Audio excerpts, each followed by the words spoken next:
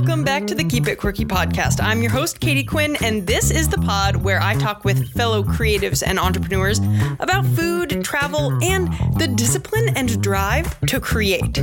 Passion begets passion, so come on with me and let's do this. Hello, everyone. Welcome back to the Keep It Quirky podcast. I'm thrilled to have you with me, and I'm going to kick off this episode with some big news from my world. I feel like I've talked about this or kind of teased it for a little while now, so I'm going to tell you that I got a book deal. I'm writing a book about my three favorite things: bread, wine, and cheese. They just might be three of your favorite things too. So I'm really excited to get to adventure through these worlds. And one thing I've learned already is how many parallels there are between all of these products, and really thematically or on a values level, there are some really similar questions and revolutions and movements happening in each of these three different topics. There's also so much overlap in the very fact that bread, cheese, and wine go so darn well together.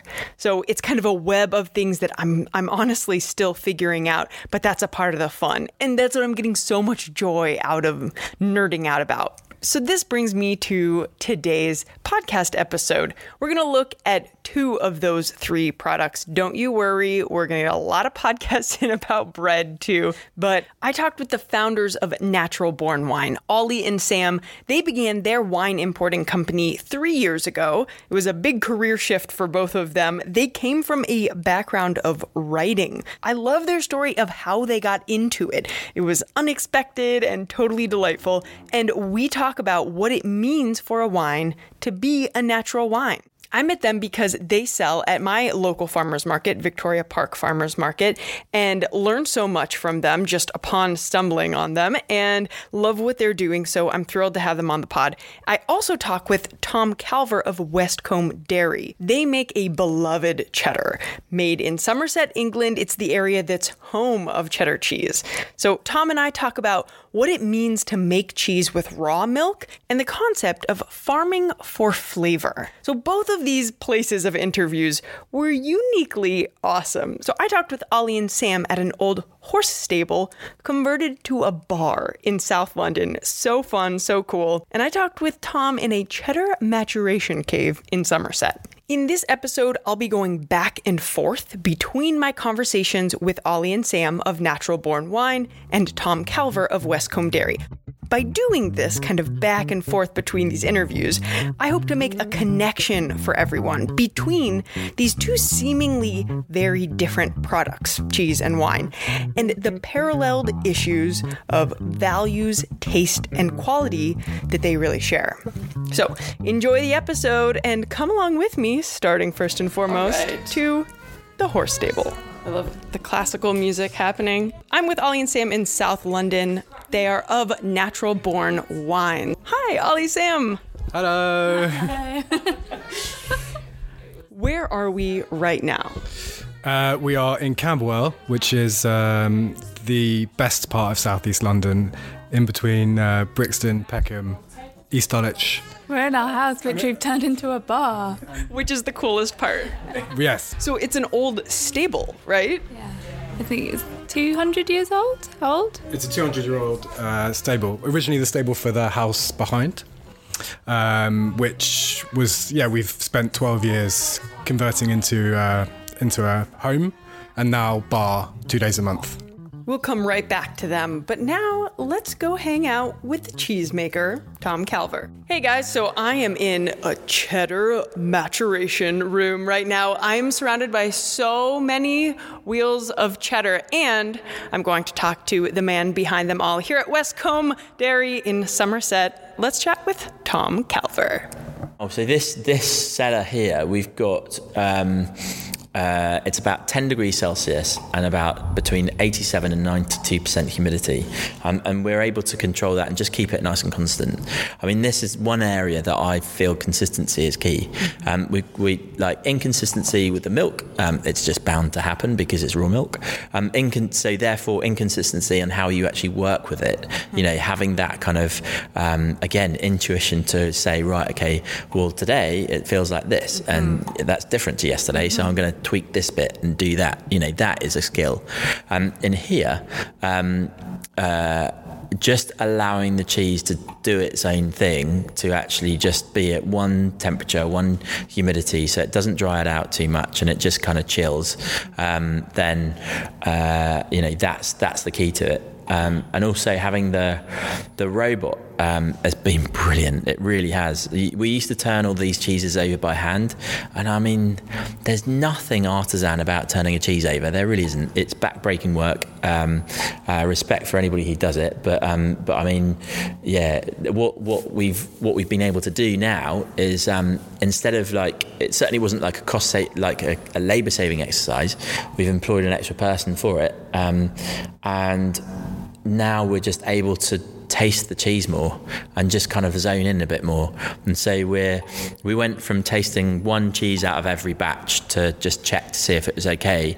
Now we're tasting every single cheddar. Wow. Because, I mean, again, being inspired by the guys in Europe, the Comte affineurs and really good, serious affineurs, they would never dream of sending something out that they hadn't tasted. Any chef would never dream about sending out a dish that they haven't actually tasted. Yeah. And I think it's really important, just to assume that it's going to be the same.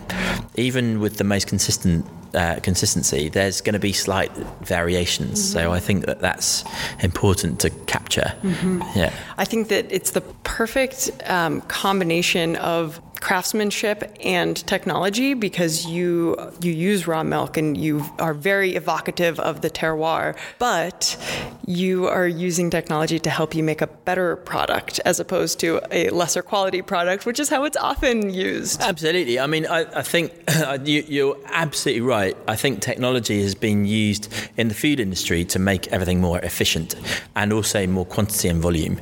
And that's not where we're at. We are very much trying to just make it better. I think that think of all these global issues that are going on at the moment. I think that the whole kind of veganism and vegetarianism and all that kind of stuff is a reactionary thing about just the lack of transparency in our food culture. People are being sold essentially just these lies is a really harsh term, but it kind of is, if you kind of at least misleading. It is facts. A bit, yeah. I mean, when you see all these kind of beautiful pictures on a packet and then you dig down and actually look at the reality, it's so far from it. So and I think you can taste it. This brings up a great point, because being able to taste and feel in your body the difference between these food products and the more industrialized versions of them in which quality suffers, it's a really interesting concept. And it's a big reason of how Ollie and Sam got into the wine business. They were both writers, and they still are. So I asked them why they took this tangential leap into wine. You have gone down one career path, and now you two together are Natural Born Wine. So tell me how did that come about? Well, in my early 20s, I thought I wanted to be a winemaker, and I went to New Zealand and was living in some eco villages and trying to find an unpaid kind of woofing situation where I could learn viticulture, and I found this really cool small vineyard on Waiheke Island, and he'd never had anyone there, and I got to be really hands-on, but I got really quickly put off the whole winemaking thing because it wasn't organic, it certainly wasn't natural. So what turned you off about it? For people who have never been seen viticulture at all, why would a non-organic place turn you off? I remember being in the vineyard one day, plucking leaves on my own, and the winemaker ran out and said that we needed to get inside quickly because the neighbouring vineyard had sprayed. and if it gets on you, it's super toxic. And it never occurred to me that you could cover a fruit or a vegetable in something that if it then got on your own skin and got on you was like you'd have an allergic reaction, or it would be detrimental to your health. So that was alarming. And then I was I loved the viticulture side, but then when I was interested in the winemaking side, like what happens in the cellar, I was sort of really shocked at how much like a laboratory it was, and how many chemicals there were, and different kind of additives and flavorings and dyes and things, basically to fix what was essentially stuff that had gone wrong in the vineyard. And it's just all the romance just drained out of me, and I was like, this is not a walk in the clouds or whatever that Keanu Reeves. It is not sexy having pesticides all over your skin, right? And I was drinking a lot and testing, the wines every day. I was just not feeling that great in my body, and just it really just sort of put me off wine for quite a long time. And then like touring to the south. I mean, New Zealand's a beautiful place and they make some amazing wines, but that was the first time I'd really toured vineyards, and I was shocked at how a lot of them, especially the Sauvignon Blanc vineyards, are like factories. So anyway, I decided I don't want to become a winemaker. I'm going to go back to journalism, and then I came back here and I landed a very lucky job reviewing restaurants in London. Lots of very expensive high-end restaurants with sommeliers, and I'd never ever spoken to a sommelier in my life. I mean, every time I would dine out and stuff, I'd tend to just order the stuff that I was familiar with. I look for the grapes that I know, the regions that I know. Yeah. And then this was an opportunity to kind of get curious and try, Austrian wines and different things that I'd never had. But I felt like pretty confident in Australasian wines and some of Europe. But we got to very quickly just learn quite a lot more. And that experience was the first time we heard the word biodynamic. I'd heard of organic wine, I didn't know what biodynamic wine was, and then talking to sommeliers and drinking so much of it and noticing a pattern in how we were feeling and how it was tasting, and suddenly these wines just tasted so much more alive. From there we went to Italy, and then I'm going to pause you right there, because before you get too much further, I love how you talked about it was your opportunity to get curious and to explore. So Ollie, what was your opportunity to get curious? And was it kind of through Sam? Were you guys already together at that point and she got into it and you're like, oh yeah, this is actually really cool? Well, definitely this experience of going to all these amazing restaurants and getting the chance to drink wines from incredible wine lists. Wait, so you got to be her plus one? Sometimes, not always, but a lot of the time did accelerate, I guess, the kind of professionalization of the intrigue or the interest, but simultaneously, and it was at the same time as we were going to these restaurants. We've always spent a lot of time in Paris. I grew up in Paris. Sam used to live there, and so we were going to quite a lot of natural wine bars in Paris. Because Paris's natural wine scene is a few steps ahead of the UK. Yeah, for sure. It was already fairly kind of. Yeah, well, most districts in Paris had their own natural wine bar 5, 6, 7 years ago when we first started going. And so we were trying on natural wine, but without really knowing necessarily what it was particularly. And then through the restaurants, kind of understanding the biodynamics and natural wines, and starting to get a better understanding of the kind of stratification and the difference between the many forms of sort of natural wines. So this is in Paris, what you're explaining, that you used to live there, and you also, both of you have lived there at some point. But Sam, you were just starting to talk about Italy. So when did that pivot happen to focus on Italy with the natural wines?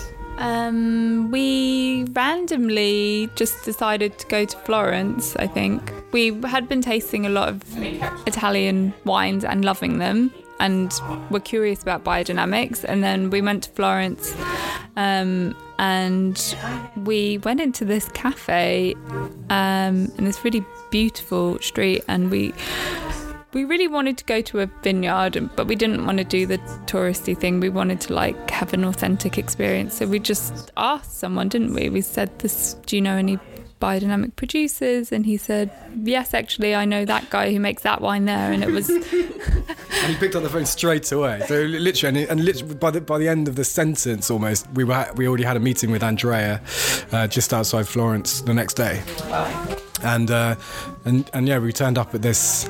Actually, it was really difficult to get to. Even though it was 20 minutes, there was a train strike, so we had to get like 2 different buses and then a coach, and ended up like, it was only 20 minutes away, but it took like 2.5 hours in this kind of random village, like 25 minutes outside Florence, being picked up by this guy with this huge beard. He turned up in his tiny little blue car, and this was Andrea, the guy who essentially started our business, really, because he, as soon as we met him at the station, within like 25 minutes we were making biodynamic manure, and he was showing us everything about biodynamics and how it was made, and walking through a biodynamic vineyard, and like he told us to close our eyes and like listen, you know, because a biodynamic vineyard, a healthy vineyard, sounds kind of alive, and all the while being walked around with this giant polar bear of a dog with him, who I was pretty sure didn't like me very much, but was like this, and it was just this kind of magical experience of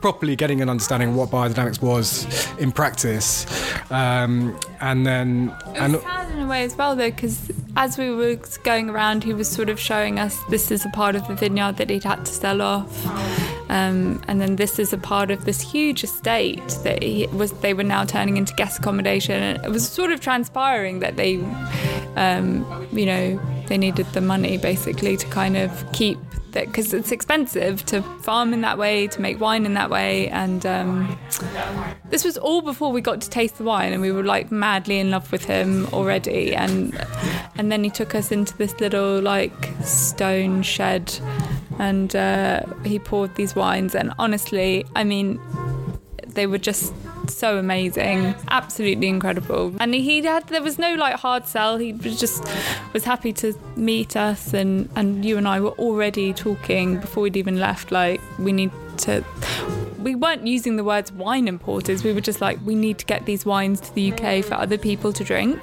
And that's where the business started, basically. Okay. We wanted to bring Andrea's wines to the UK, but Andrea had a fairly loose sort of volition to fill in his paperwork. so he didn't, and we couldn't. Okay, but so before we get into the business like really taking off, we've talked around biodynamic natural wines quite a bit, but let's like straight up, can we define natural wine, or is it still kind of an undefinable thing? So people have tried to define it, like Vinnatura in Italy has defined kind of a kind of basic standard for natural winemaking, but I think that there is no absolute, but we have kind of created our own, which is more than organic. So we consider wines natural if they are doing more than the kind of basic principles of like an EcoCert organic certification. So they're trying to be sustainable. They're using no additives at all, very little or no sulfur, and yeah, biodynamic principles, even if not certified biodynamic. Here, Ollie brings up an interesting idea. Even if a winery isn't certified biodynamic, they could still follow biodynamic principles. And Tom Calver of Westcombe Dairy talks about how they're not certified organic, but then he goes on to talk about all the considerations he has around his farm and dairy production.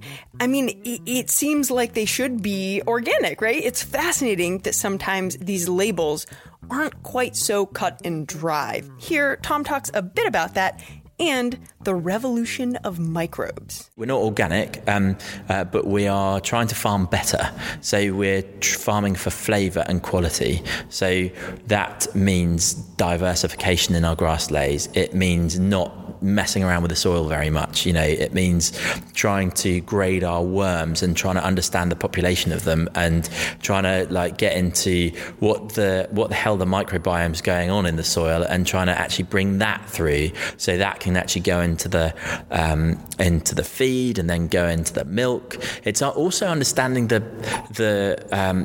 feel like we're in a revolution as well of like microbes, and actually you kind of think a bit more, and like all these decisions that farmers have been making or have been advised to make have been based on either volume or quality. And what the hell, I mean, I hate the term quality in a way, actually, when it comes to milk. Like, what is quality? What does it look like? For me, it's totally different to somebody else. Somebody who wants to produce milk, which will sit on a supermarket shelf for about, 2 to 3 weeks, then that's totally different quality to what I want.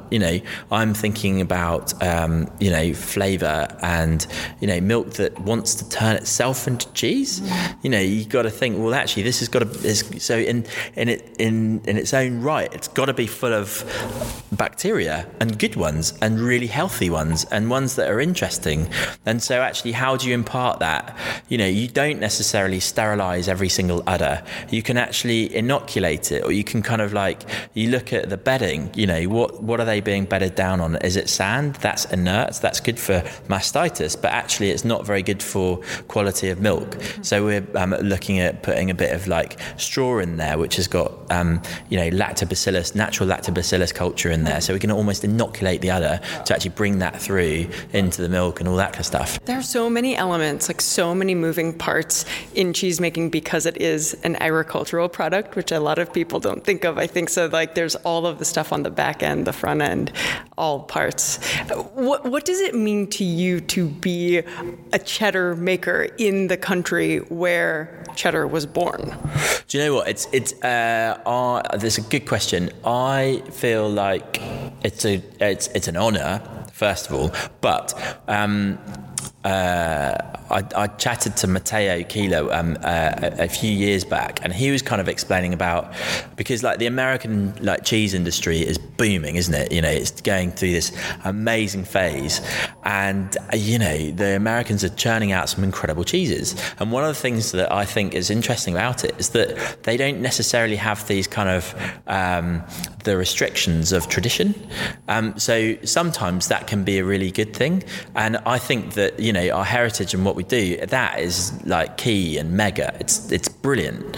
But actually, one of the things that I found is like with farming, and when there's been this whole kind of like handing down of industry, the inquisitive mind is kind of sometimes like suppressed.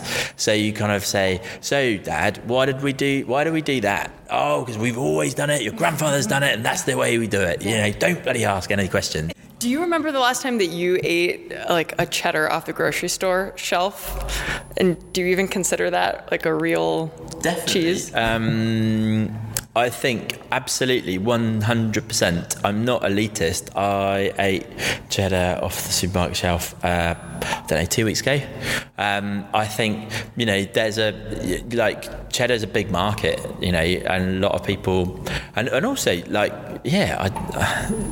it annoys me when people kind of say about our cheese, "Oh, well, it's too good for cooking" and stuff like that. No, of course it's not. If you want to make something absolutely delicious, you just use it. It's the difference between like a like your standard kind of thing that and then something just of higher quality. Yeah. That's what we're trying to go for. And people have got to eat, haven't they? So I don't know. It's a complicated question. I like your answer though. It sounds like there's a place for it. It's not the same. It's not the same as the product that you make, but there's a place for the stuff that you find on the grocery store shelf. There are so many things at play here: taste, values, price point, and therefore accessibility. And when I was talking about all these things with Ollie in relation to wine, he brought up the interesting facet of risk. Why? I mean, do you think it tastes better in addition to on a value level being something you admire? Yeah, so for us, I mean, I think anything of true value involves an element of risk. I think that's whether it's a novel or a bottle of wine. That's something which is truly individual and kind of unique. Is created with risk. It's a bottle of conventional wine and a bottle of natural wine. They're trying to create something very, very different. The conventional wine is trying to create something which more, in most cases, will be palatable to the kind of generic palate. That's something that's on a mass-produced industrial scale that they can make huge numbers of that aren't going to offend anyone.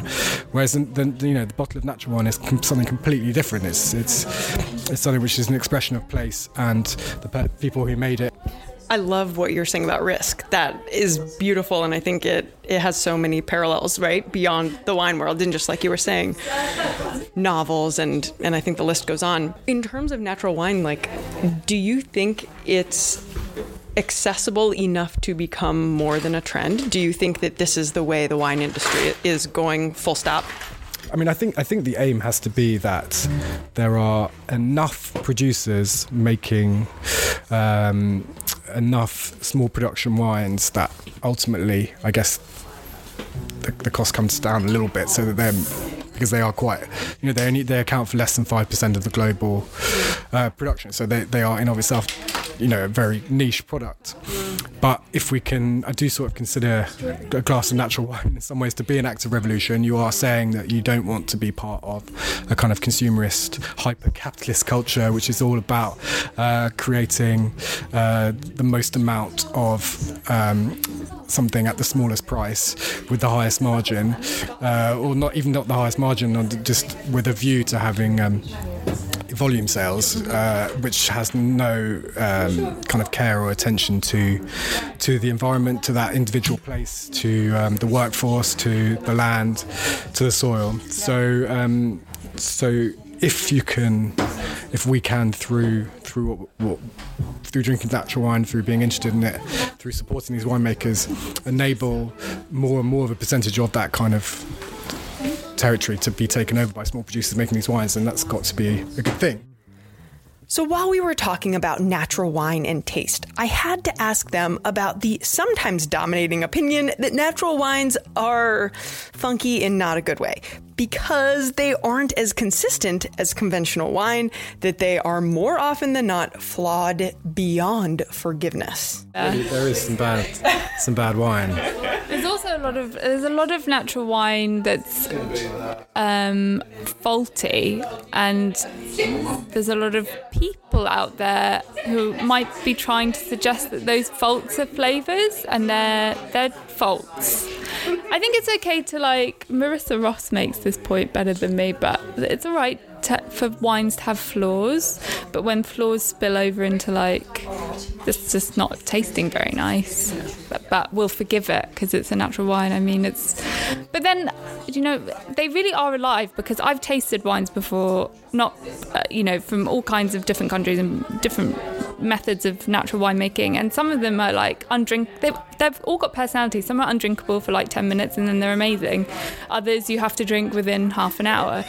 That is again why you kind of need to know the story, because if you don't know how to drink them, you just give up on them. You'd be if you don't know that mousiness is gonna go away, then you would probably tip it down the sink. Yeah. But I like it. Real talk with Sam. So Ollie, I'm gonna throw it to you then for what has been the biggest challenge of starting this business. I mean, you're a writer. Both of you are writers, and you started a business. Well, yeah, the biggest challenge has been probably a physical one. Wine is really heavy, and because of the way we wanted to do this, which is, we didn't really want to sell online. We do, and we deliver on a Wednesday and Friday, but we wanted to do farmers markets because we wanted to have that conversation. So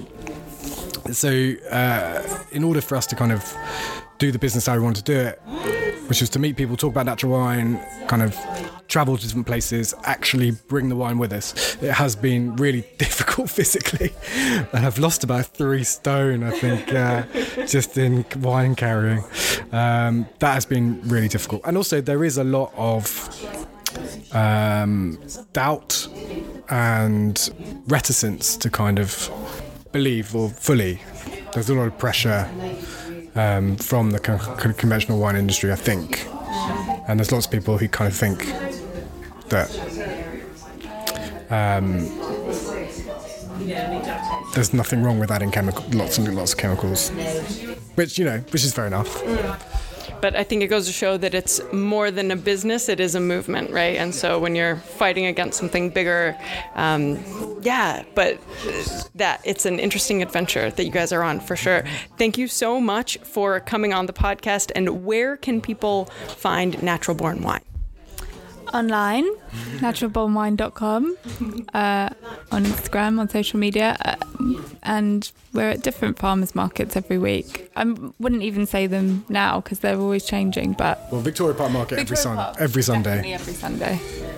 And check our website for where the other places, yeah. Cool. Thank you guys so much. Cheers, thanks a lot. Thanks again to Ollie and Sam, and thanks to Tom Calver. You can follow Westcombe Dairy at Westcombe Dairy on Instagram. And I'll wrap up this episode with an interesting tip about ricotta cheese, which Westcombe Dairy makes using the whey, the byproduct of cheddar making. How is ricotta made? So ricotta in Italian means recooked. So for me, you have to use whey. You've got to have made something first. So some people make ricotta with like whole milk. That ain't ricotta. You haven't cooked it first. So, and also you'll get a different kind of like texture to it. It becomes quite sandy. Yeah. And we don't want a sandy ricotta now, do we? All right, guys, that's all for this week. Subscribe to this podcast if you haven't yet, so every new episode shows up in your feed. Rate it, review it, all that fun stuff. Sign up to my e-newsletter if you haven't already.